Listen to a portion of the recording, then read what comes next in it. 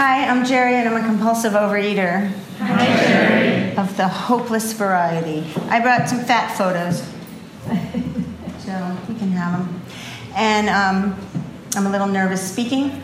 Welcome to the newcomers. This is a good thing. If I don't say anything that resonates with you, go to other meetings and talk to other people, because there's all kinds of different situations in these rooms, and they've really helped me. So maybe they'll help you. Okay, what it was like. I was a compulsive overeater and restrictor my whole life. I remember being a really little kid and throwing a tantrum during Passover because I couldn't eat a bagel, and just a lot of drama, always eating. I was a lonely kid, and food was my entertainment, and I spent a lot of afternoons in my life in front of the TV with Salty Sweet, and the dog. And that was sort of, I wasn't an only child, but my sisters were much older, so they were gone when I was little, and so I wasn't like an only kid. I was lonely. And food was my friend. And I got weirder with food as I got older. I did some weird stuff with food. And I didn't really know that it was that weird, although I did have a lot of shame around it, so I must have known on some level. I certainly knew that it didn't seem like other people were going home and doing weird stuff with food like I did. I had this fantasy as a kid, this isn't really relevant, but that I could become invisible so I could watch what the cool kids were doing so I could figure it out, because I didn't really feel like I had a plan. I didn't know how to do it. I just didn't know how to do it, whatever it looked like to me. And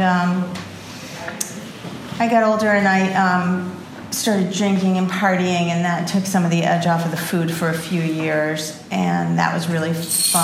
I did a college program of popcorn and vodka, which worked really well for me for a while. And but food always came back. Food always came back. I remember sitting at a table with a friend of mine, and there was sushi, and this is recently, and there was one piece left. And she was telling some story, and all I could think is, are you going to fucking eat it? Because one of us has to eat it. Who's going to eat it? I couldn't listen to anything she was saying. I couldn't even hear what she was saying. I was so focused on, and I was full. But, that never stopped me.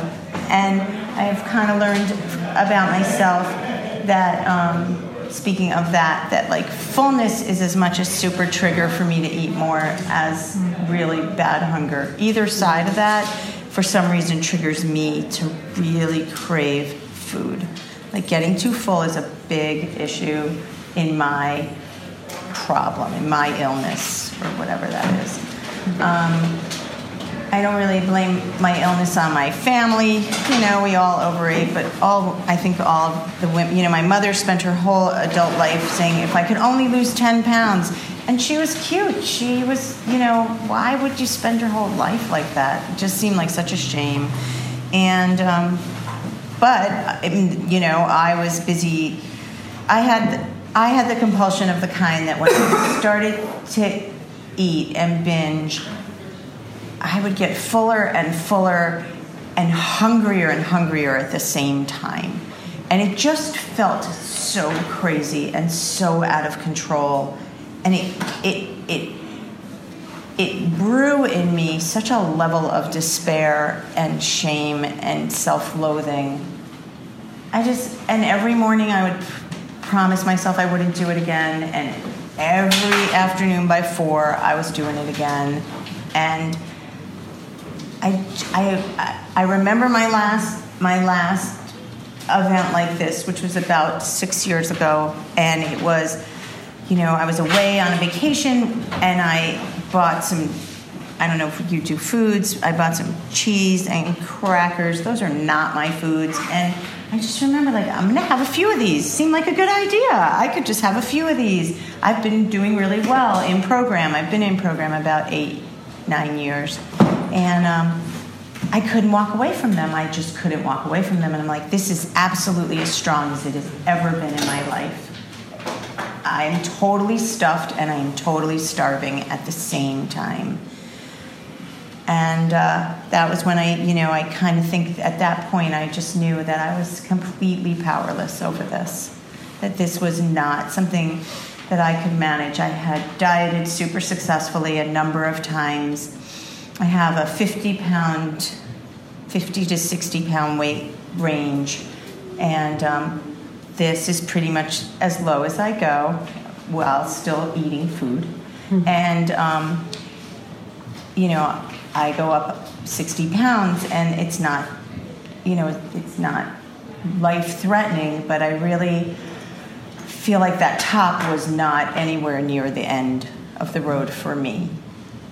So I've exercised bulimic. I ran a marathon. I did not run a marathon. I trained for a marathon. I ran 18 miles in my practice run when they took me off the running and said, you are not going to walk if you keep this up. Everybody was not meant to run like this. But I have done a lot of exercise bulimia to try and counteract and get to eat what I want to eat. I did a cookie dough diet. That was good for a while. I lost a lot of weight eating only cookie dough for a few months. And, I just had problems with food. That's what it was like for me for a long time. And I came in these rooms at, 46, 48, 50, something like that. I'm 59 now. And that's frightening, too. And I came in because my youngest was going to go to college. I was divorced, and I was going to live alone in the house, and it was just going to be me and the refrigerator. And I knew that if it was just me and the refrigerator, that they were going to have to get the jaws of life to get me out of the house. It was going to be bad. And, I didn't want that for myself. I mean, who would, So I came into these rooms, and I started hearing about people who did stuff with food like I did. I wasn't a person that was struck abstinent right away. I came in and was still eating. I would leave these meetings and go buy food. They just made me so anxious. And I didn't like the people in the meetings. I came in these meetings and I just thought, I have friends. You're not going to be my friends. I mean, maybe you have something to teach me, but I already have friends. I'm good. And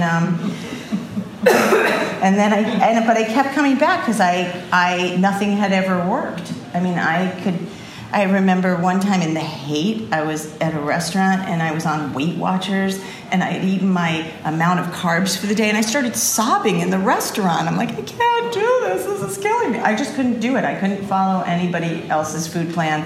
I could only follow my crazy food plans, and that wasn't sound. That wasn't self-love. That was just food obsession on the other side of the coin. So I kept coming to the rooms, and I had a sponsor the first time. What happened was I started to work the steps. I'm an oversharer. I don't know if you can tell, but I like to use sharing as a way of getting close to people that I'm actually not that close to. It's sort of I've kind of discovered that it's a little bit of a false way to. It's a little manipulative on my part in a weird way, and also a little not quite taking care of myself, not being careful. And why did I say that? Oh, so I came in the rooms and I had my first sponsor was very clear on what I should and shouldn't be eating, and I couldn't do it. So I broke that off, and I'm thinking if I had another sponsor in the middle, but I ended up with a sponsor who I really needed. And I don't know that I was so super abstinent with her, but she said that she was going to keep me no matter what. She would never fire me. And she was a person I needed so badly in my life. I just needed her, and I loved her.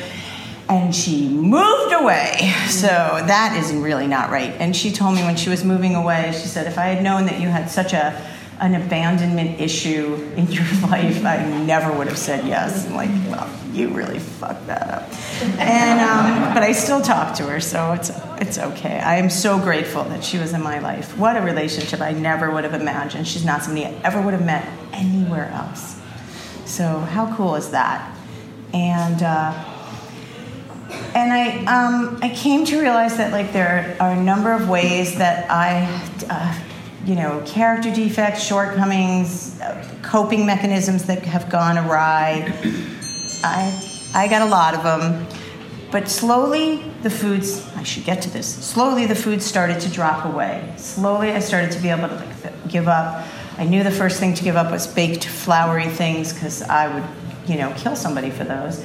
And then slowly more foods it was almost weirdly painless. The popcorn was the last thing to go. I think I stopped eating popcorn about 2 years ago, and I didn't even mean to.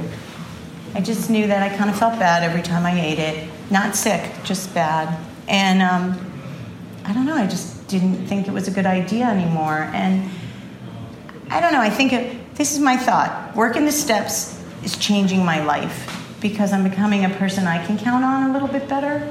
A person who, I love this idea. I'm human. I make mistakes. These things are going to come up. I'm going to overshare with somebody right down the block. And it's not because I'm broken. It's just because I'm human. And that self-acceptance is giving me so much room. And then coming to the meetings just ruined eating. And I needed it to ruin eating. And now I know, this eating isn't going to work out great. I could have some of that, and there are certain foods I never touch. But sometimes I overeat something, and it's okay, I'm still human, but I'm not walking away from this. And I kind of know that I'm going to eat 3 times tomorrow. I don't have to be in a panic. I don't have to be terrified. I'm not going back to starving myself, even though my best friend from growing up lost 50 pounds doing blah, blah, blah, blah, blah, blah. I don't care. I'm not doing it. I'm not doing it to myself anymore because I'm trying to cultivate self-love. I'm not trying to cultivate skinny. I'm not trying to cultivate perfect. I'm not trying to cultivate eating exactly the same thing as maybe you eat. I just want to have the food be quieter and have some self-love and acceptance. My body has done amazing things for me. I get my meditation and Zen and love and good juju out of a dance class in the Mission. And I go almost every morning.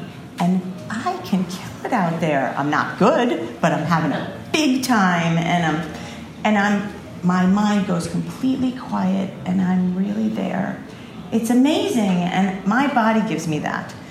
And I'm just done being mad at it. I just am done. I don't wish I was taller. I'm not going to wish I was smaller. I'm just not anymore. I'm good. And I'm flawed. And a lot of things are older and not what they once were. And I'm okay with that too, because it's a gift. And I got that gift. And I think that's enough for me. That's what I want to share. So thanks for coming.